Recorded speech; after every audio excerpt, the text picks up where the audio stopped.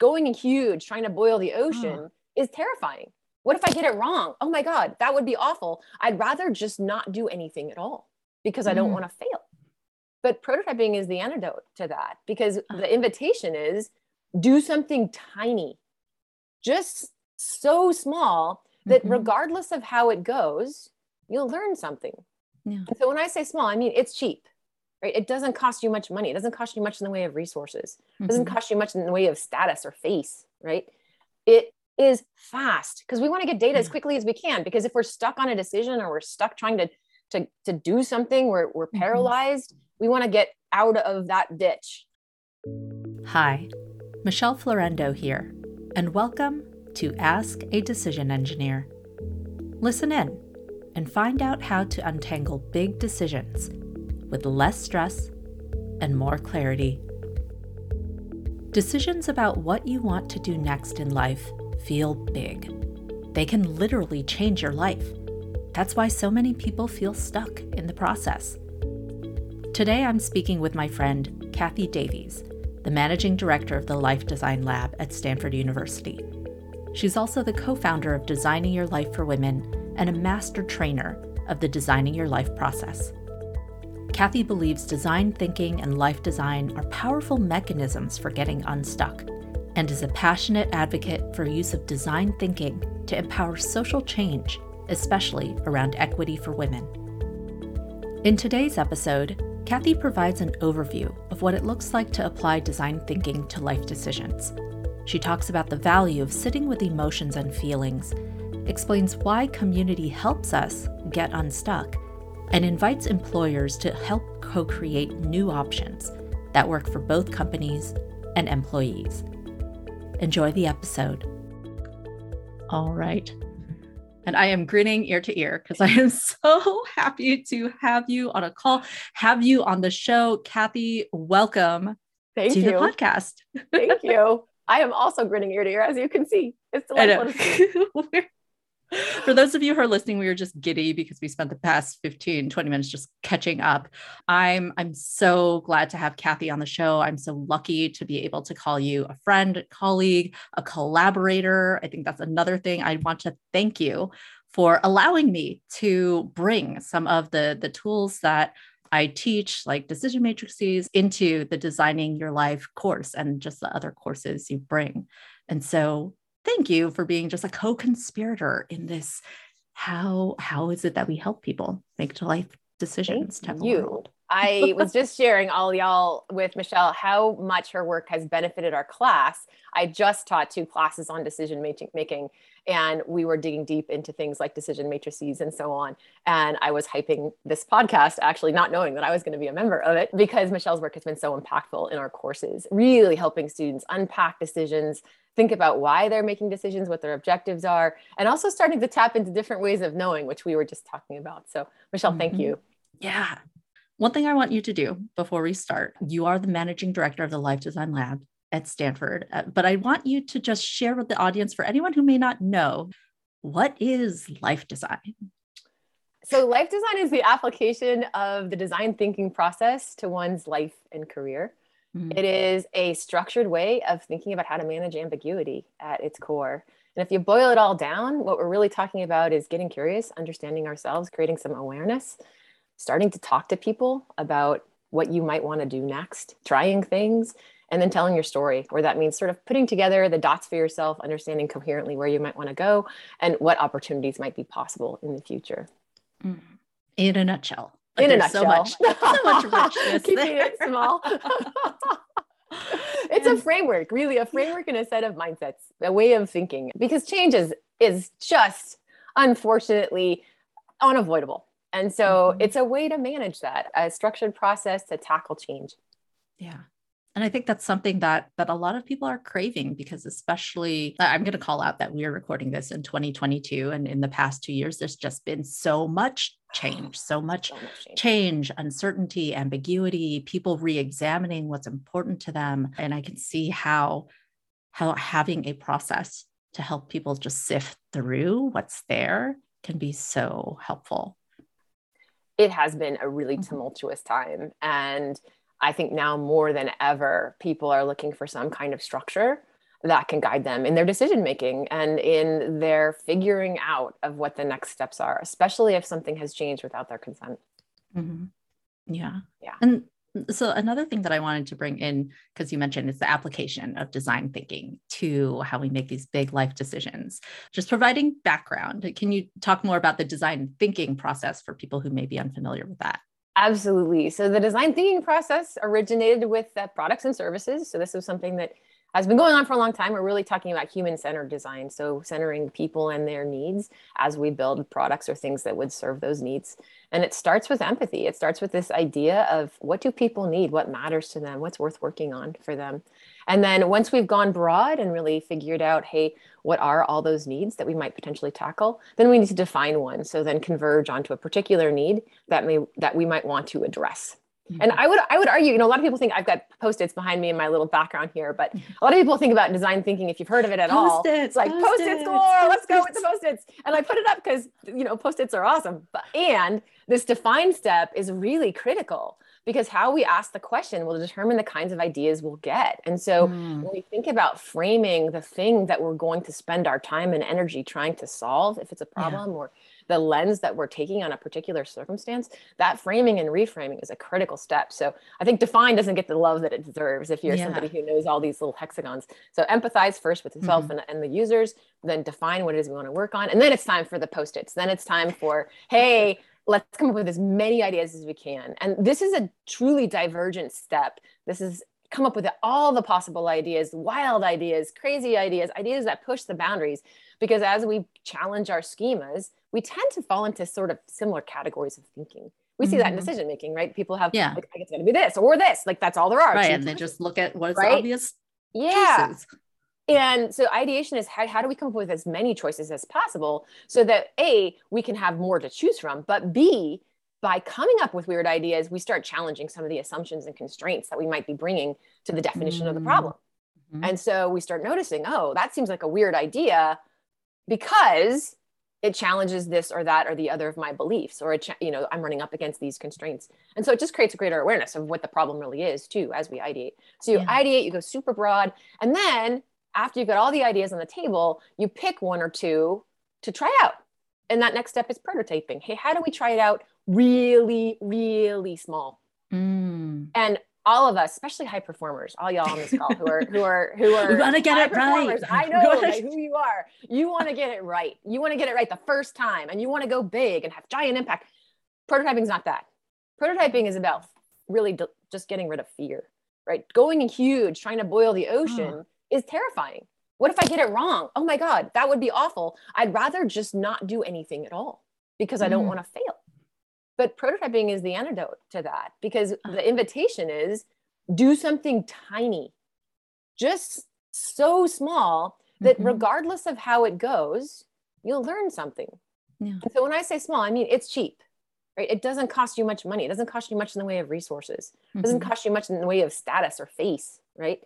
It is fast because we want to get data as quickly as we can, because if we're stuck on a decision or we're stuck trying to do something, we're paralyzed. We want to get out of that ditch. We want to get into motion somehow, make a change. This totally makes me think about how prototyping, it really is a mindset shift.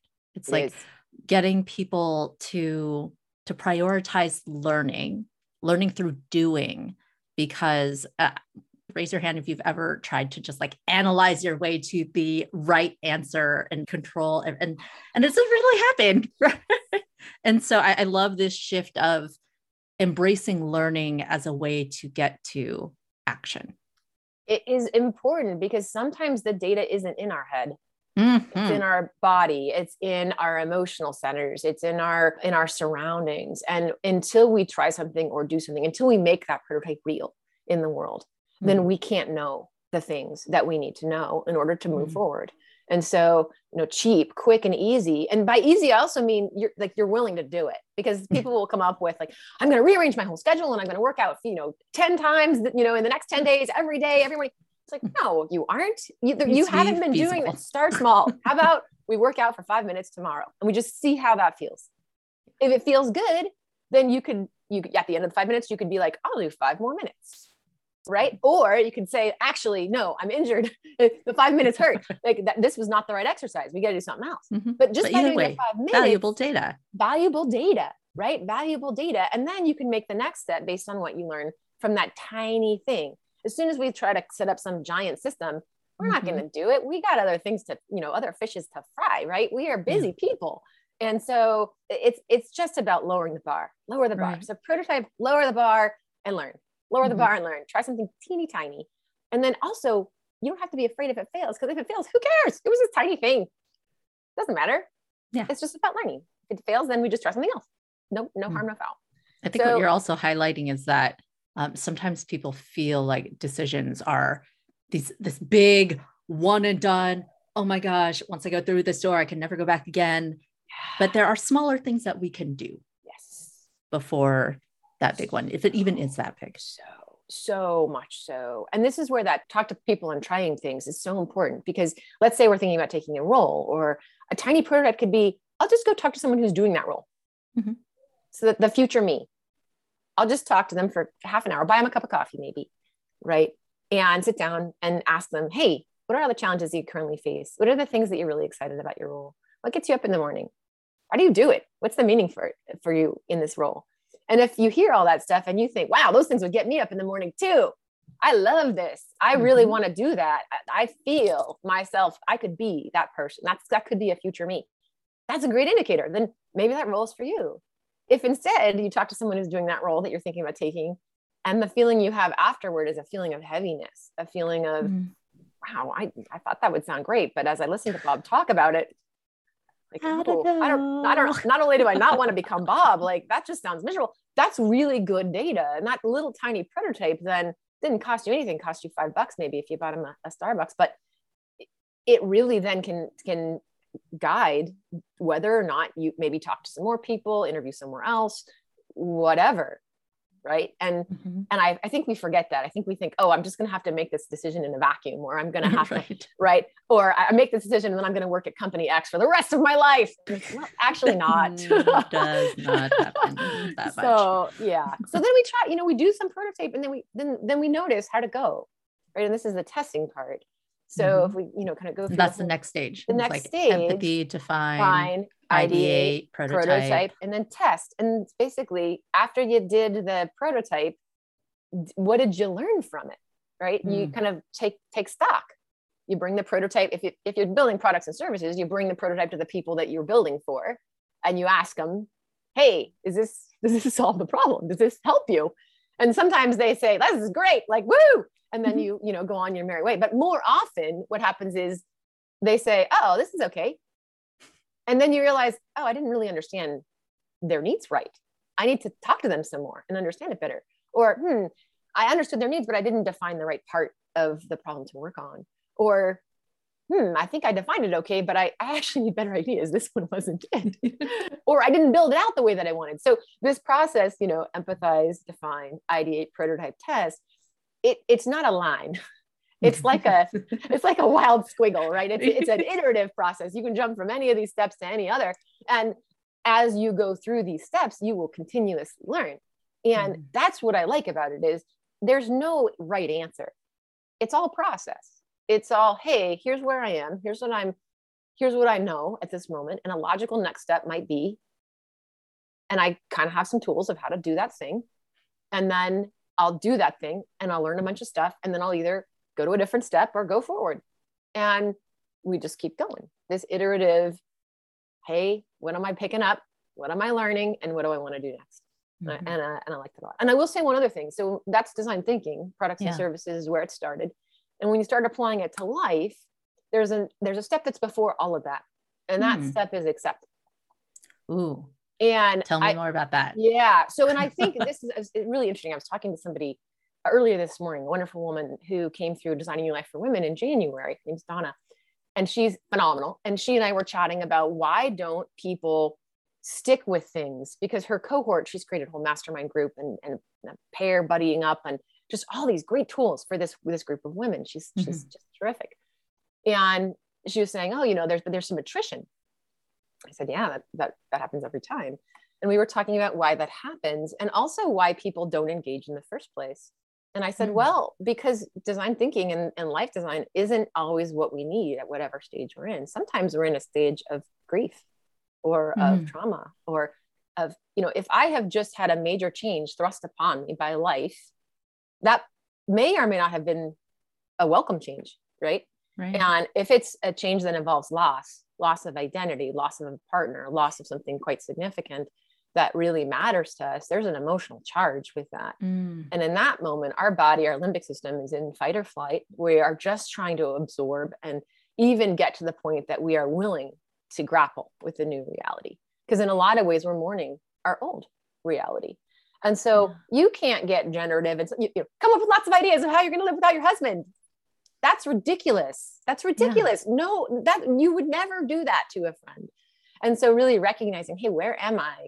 Is this the right time to dig in with life design or design thinking? Or is this a time where some other tools are needed? That's really important, because we should give ourselves the grace of being where we are and be in that moment, and then move to the next one when the time is right. Yeah. So I'm so critical bit. I'm so glad that you mentioned that piece of understanding where we are and what it is that we need in the moment, because also sometimes, like, I encounter a lot of people, especially when they're making big decisions about life, there's this tension between what they feel like they should be doing versus what they may actually individually need. And so I'm glad you're highlighting that sometimes charging forward and looking to the next step may not be what they actually need. That might not be where we are, and that's okay. And I think that the problem is, especially, when you were saying what I should do, right? People process things at all different rates. And so recognizing, hey, I process like this, but my friends are telling me you should move on, or this is, you just got to accept this. And in fact, I will share with you, Michelle, I think from our previous work together that I fully ruptured my Achilles in 2015 and had to rebuild. I just partially re-ruptured it. So I'm like, it's horrible. And one of my friends is like, that's okay. You can take up swimming. You can take up cycling. And I'm like, hold up. I'm not ready to go into the generative ideation phase. I'm still pissed. Yeah. And sad and all the things that I am. And I don't want to talk about how it's going to be all great. I just want to wallow a little right now, you know? And so, yes, I'll get there. I teach this stuff by all means. I'm going to get to the ideation and all the things, and I'll go get more data from surgeons and all the things. But, in the moment, giving myself the grace to be like, this just sucks right now. I don't like it. I want it, a week ago before I did this. Right. And all of us, I think, hear those voices from friends and family. They're trying to be really helpful and, let me help you make the decision. Let me help you do the things. And sometimes it's just like, thank you. And I'll be back. Yeah. When I'm ready. And so there's this value of sitting with the emotions and the feelings, because I find so often emotions and feelings point to what it is that we need, or one of the many needs we have. And there's so much value in seeing what data is there. 100%. And like we were talking about earlier, the emotions aren't always the things that we're trained to look at when we're making decisions, or when we're, piloting our way through our lives. There's such a priority placed on cognitive reasoning. You should logic your way through this. Just research it a little more. Think through it. And I think that we're missing out on a whole lot of really useful data when we just put aside all of that stuff. All of that stuff is real. It's live in our bodies. There's research now that talks about how a lot of our decisions are made subconsciously, even before we know it. They're made outside of our verbal reasoning, outside of our logical brain. And then we're just constructing the rationale kind of post facto, like, I'm going to do this. Here's all the reasons why. It makes logical sense, everyone. And that's useful to know, because if we can start tapping into that data more consciously, we make better decisions. Oh, such richness here. And I think I'm so glad we got to talking about emotions, because, that's a big part of my work, helping people not only acknowledge what is there, but also how can we get these different centers of data on the same page, but also just normalizing for people that decision-making comes with a lot of feels. That's what my last season was all about. And you're in this unique position, since you're head of the Life Design Lab, you also run Designing Your Life for Women, and you get to witness a number of people and support them as they're going through this process. And so what are some of the things that you've observed about either students or women as they're engaging with this process of life design and making big life decisions? Number one, we are all in process. We are all in process, and we're especially in process at times of transition. So my students, they've just arrived at college. What the heck is this place about? What is this for? They're thinking about graduating. What do I do next? They're in the middle of their PhD and they're thinking, how do I apply this really narrow field of study to all those things out there after I leave this academic setting? There are so many points of transition in our lives. And the women in our programs, they come because they're having children or their children are leaving home. They're coming because they're marrying or they're divorcing. They're coming because a season of their career is ending and they're thinking about what's next.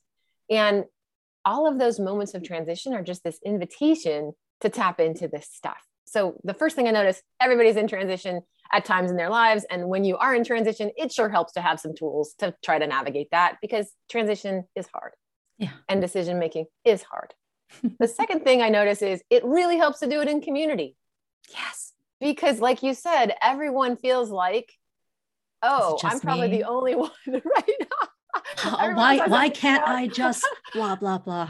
Everyone else has it figured out. Oh, social media, I feel like, has also fed into that. We see everyone else's highlight reels and we compare what's going on for ourselves. Right. And we forget. Right. Other people are going through this too. Yeah. And everyone is going through it. I have office hours after office hours, conversation after conversation, where people will say exactly that. Why can't I just? Everyone else is.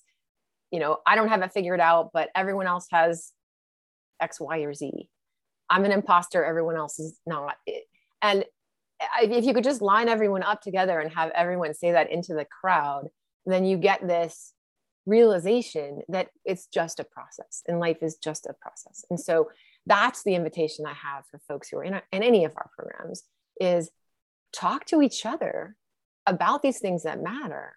And what you'll soon see is, radical collaboration is incredibly helpful in coming up with ideas and helping bring new perspectives and new angles on problems. And also, it's incredibly helpful in normalizing that we are all in process and to letting go some of the shame, because I think that's part of what keeps us stuck. Is we are not only stuck, but we're embarrassed that we're stuck. Mm-hmm. So it's, now we have two problems. We're not just stuck. We also have a lot of feels about why are we stuck? What's wrong with us? I remember there was this one article I had written years ago, maybe a decade ago, but how, especially with like type A overachievers, there are two things that often keep people stuck. It's the shame of not having figured it out, and not wanting to admit or seek help or just talk about it. And also sometimes guilt, like, yes, I should be happy. Yes. Why am I not happy? Yes. Oh, what does it mean if I admit I'm not thrilled and like fully fulfilled and living my best life right now? Right. And everyone else is, and it must just be me. And then there are all these other narratives, right? And this is where I love doing this stuff in a community of just women. Yes. Mm-hmm. Because not only do you have all of that, but then you have all the narratives and shoulds from everybody else. You should be nice. You should be taking care of everyone. You should be the one who's baking the cookies for the PTA. You should also be the one who's kicking ass in your career. You should, right? All the shoulds and all the various roles. And in our society, women play so many roles and have so many different narratives about what they should and shouldn't be doing. And it is overwhelming. And so the invitation to be in a space where you have some shared characteristic, and it could be any shared characteristic, right? It could be all water polo players or all men or all just some lived experience, some shared experience of, hey, because of this aspect of my identity, I am experiencing the world in a certain way, and I can share that with you. And I expect that you might understand because you are of this, share this identity characteristic with me and might have experienced some of the same things. And there's something there that then allows us to open up and share a little more. So when I have this community Designing Your Life for Women, what I see is women just show up for each other. They support each other. They create mastermind groups for each other, like Donna has done with Flora and with Sarah, who are part of that cohort. And they are inviting each other into a space, a generative space, a space where people feel seen and heard and a sense of belonging. And all of that, as we know from all of the work, Brene Brown and others, is sort of the foundational element to being able to be generative and come up with ideas and feel like we have agency and options. And so that's what we try to create in our classes at Stanford. And it's also, I think, what happens even more naturally when people feel some sense of a bond with each other by virtue of some shared experience. Yeah. You had mentioned before we started recording that you're also doing some things in the corporate sector. Yes. What's happening there? People are resigning in droves is what's happening there. In all honesty, that's what's happening. Yeah, that is right. The thing Pandemic that's happening happened, right now. And people had this realization, wow, my life is not coherent. I'm working too much. The working conditions are poor. I don't feel like I have agency in my work. And then we were, for some of us, very lucky having jobs where we could work from home or we had some remote options. For others, we couldn't do the work that we were doing. Right? We either lost our job or our job shifted in some way that was out of our control. And so now we have this moment of reckoning. Do I want to go back into that same field? Do I want to return to in-person work? Is what I'm doing sustainable? Because all of a sudden I stopped commuting or I stopped and my life was changed. And for some of us, like, I like that better. I want to stay remote forever. For others, it's like, I feel isolated. I feel lonely. I need to get back into the office. How can I do so safely? So companies are looking at this changing landscape and just trying to figure out, how do we create spaces for our employees to do great work in a sustainable and thriving and way that supports their well-being? And I'm really glad companies are thinking about this, because this is important stuff, people. Yeah. If we want to have great products or great services, then the people who are working on them need to be able to engage over the long haul. A lot of projects take a fair amount of time. And so keeping folks engaged and retaining them, that leads to better outcomes. And if you can do so in a way that supports the people as individuals as well, then you have a win-win. You have really healthy, happy, and productive employees, and the employees are growing and changing and their professional growth is unfolding. And you, at the same time as the company, are benefiting from all of their talents and expertise and really creating these teams that thrive. So I'm pretty passionate about that, as you can see, because I really think we need to create a culture that is sustainable. And this connects right back with the stuff for women, because if you think about the way that companies work and how women have had to interact with work, we haven't set up companies that acknowledge things like caregiving, right? The retention rates for women during the pandemic were significantly worse than those for men. Yeah. Why? Because everybody looks around and is like, who's going to take care of these kids right here?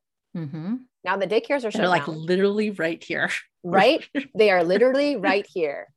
And the fact that we haven't addressed that, the fact that we don't have, now I'm going to get on my soapbox. I should probably please do settle myself down. But like, we don't have adequate maternal care. We don't have parental leave of any. In industrialized nations, we are like lagging. Yeah. And all of that leads to dramatic inequities in outcomes for people based on gender and their roles as caregivers. So, and also elder care, we're sucking at that also. And women are also asked to take the majority of that work on. And so all of a sudden, as we're thinking about corporate work and how we can design lives, the invitation to companies is, let's think about what we're really talking about here. Yeah. And where does retention really matter? And how do you create diverse workforces that are going to create great products? And then what does that look like for the individuals and also for the organization's policies and behaviors? So I think it's fascinating. I'm so glad that this work, you're doing this work in the corporate sector, because as hard as the past couple of years have been, one of my hopes has been that the pandemic surfaced a lot of these things that are broken about what exists now. And instead of going back to normal, can we design a new one? And I love that there's work that's being done with companies so that it isn't just individuals trying to design within existing constraints, but that, there's an opportunity here for companies and employers to really partner to find new ways that work better for both sides. Yeah. And it's a real balance because of course companies have objectives that they need to meet, but I'm really fortunate. I've worked with some big tech companies and some agriculture companies and some finance companies, and companies are starting to have these conversations. They're starting to try to figure out what kind of tools can we give to our employees? Can we give to our managers? Can we give to our teams to just open the conversation about what's possible? And then, they'll all come up with different solutions. But if they can be thinking about these questions, right? Again, back to the framing. Yeah. Now we're talking. Now we have this opportunity to together in whatever company we're running to design something that will work. Yeah. And that'll work for both getting the things done we need to get done, our company's mission, and perhaps the people that are accomplishing that mission. And so that feels really juicy to me. Yeah. And I think that's where process ahead of big decisions that are being made can be so useful in opening up, like you said, these conversations. And so one of the things that I'm really committed to on this podcast is that these episodes are also applicable or can be applied to real life. And so I'm curious, given the vast range of tools that exist within life design, what might be some tools or tips or strategies that you would offer listeners if they want to start this process or start these types of conversations? I really like that boiled down 4-step process that I shared at the beginning of the hour, because if you get curious, just jot down for yourself, where am I fired? What gets me up in the morning? Just one thing that I'm curious about that I might like to learn more about. It can be anything: hang gliding, scuba diving, quilting, a job in tech, whatever it is, right? If you know that you have a little fire, a spark, then that spark might be enough to get you to do something. So if you got enough of a spark that you're like, I'm curious enough about this that I might actually take some action. The next thing you can do is find somebody who does that thing and talk to them. That's it. Just talk to one person. Hey, what are you doing? How do you like it? Can you teach me anything about it? And then all of a sudden you're in a conversation, you're starting to build a community around the thing you're curious about. If you get to the end of that conversation and it was a good conversation, then you ask the person, hey, is there anybody else in this community that you think I should talk to? Because this was a great conversation. Then pretty soon you've talked to a few people. Now you're really getting some ideas. Oh, I know a lot more about hang gliding. I know all the words now, I don't know anything about hang gliding, but you get the idea, right? I can start talking about air drafts or whatever, whatever the things are that hang gliders talk about. And now I have better questions to ask about that. The next person I talk to and the next person. And also now I know all these people who are doing this interesting thing, and there's a chance maybe I could do it with them. And so then that's the next step. You try something. Oh, hey, can I come out and help crew your hang gliding van, or whatever it is. I should not have chosen this as an example because I know nothing about hang gliding, but you know what I mean. What I'm talking about is now you're in the community and in the conversation such that maybe there's something you could do in with these folks. And so do it, because if you do that a few times and you realize, wow, this is the greatest thing ever, fantastic. Or if you realize, man, hang gliding is 12 hours of preparation for 15 minutes of hang gliding. That's a lot of time for that 15 minutes. That's good to know. Now you know something more about it, what you're going to need to do, how much time you're going to need to spend, what all the things are, what equipment is needed. Now you have all this data and you've tried it out and you felt it in your body and you're sort of in the mix with that data. And then you can make some decisions. I think I'm going to buy myself that equipment for hang gliding. I think I'm going to right now. I know. Do I want to invest some more? This is a prototyping, right? This is prototype conversations, talk to people, and prototype experiences, try things. And by doing these little prototypes, now you can decide, am I all in? What's my story now? Now I'm a hang glider. I just hang glide all the time. That's the thing I do. That's who I am. That's what I put my agency behind. And now you have a new story, and that story then becomes a story you can share with others. And here we go. Or you try it all out and you're like, I don't know why I ever thought hang gliding was a good idea. It's obvious to me that I should stick with ultra running, which I've liked all along, right? Whatever it is, you'll learn something by doing this thing. So if I boil it all down, from those 4 steps, I would just say prototype, do something, notice how it goes. Just take that as data, not as I'm going to beat myself up because it didn't go well. Things go well and poorly. Things go how they go. Sometimes things happen. We make the best. I love the stuff that you do, Michelle, around the quality of the decision and the outcome of the decision, right? You make the decision with all the information you have at the time, and then the outcome may or may not be in your control. You make the best decision you can, and then whatever happens, happens. And so then you have this moment to notice, all right, I made this decision. I tried this thing. Here's what happened. And you pick it apart. Oh, this was in my control. I could have done something differently. I could make a different decision. I could try something else. Or, wow, there was no way of knowing that it was going to, storm and storm and storm for my outdoor birthday party.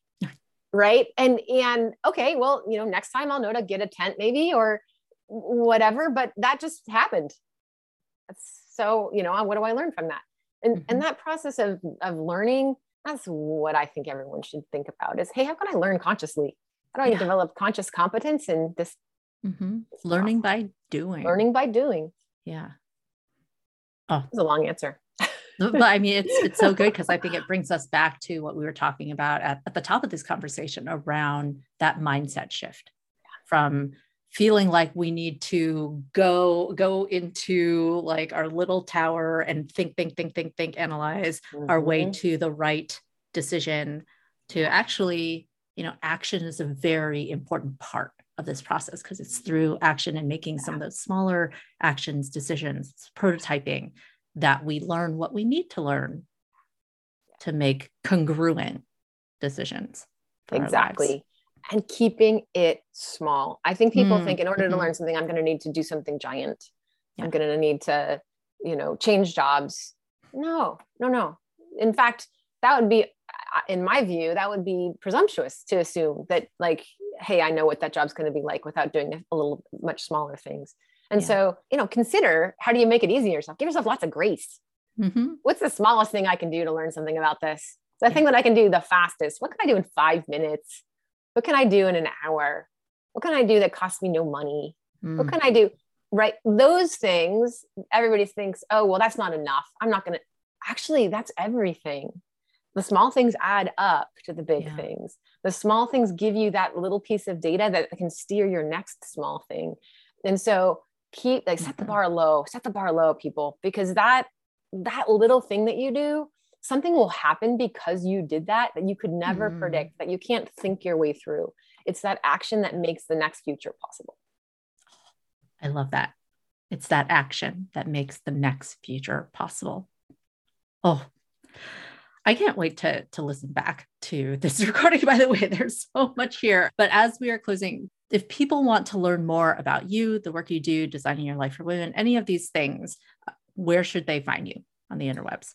Yes. So you can absolutely go to designingyour.life. This is a website for everyone. There are workshops that we do, corporate work that we do. It's all there. Stuff about the great books that Bill Burnett and Dave Evans wrote, Designing Your Life and Designing Your Work Life, that are the underpinnings of all the things that I've just been talking about. I also run the Life Design Lab at Stanford. And so if you are excited about that work and hearing about the classes that we do at Stanford and more about the lab itself, if you're a donor who is excited to give towards this work, I'm just going to put it right out there. We are looking for you. Check out Life Design Lab at Stanford. Well, again, I always just get excited whenever we can be in conversation. And so it's been so lovely to have you. It's a joy. Show. I adore the work you do, Michelle. And I think that giving people some tools to make decisions and giving them confidence that they can make decisions and that those decisions are going to be okay, no matter what they choose, that is so powerful. So I just love that you're doing this podcast. Thank you. Thank you so much for listening to this episode. If you heard something today that you found helpful, please share this episode or write a review. Also, if you're interested in more resources on how to make decisions with less stress and more clarity, like my quick start guide for untangling big decisions, or the decision-making courses I teach, check out the show notes or go to askadecisionengineer.com to sign up for the mailing list. Be sure to check out the other episodes this season. Next week, I'm bringing Barry Schwartz, psychology professor and the author of The Paradox of Choice, onto the show, where he'll talk about why maximizing is a bad goal and why we should focus on developing practical wisdom.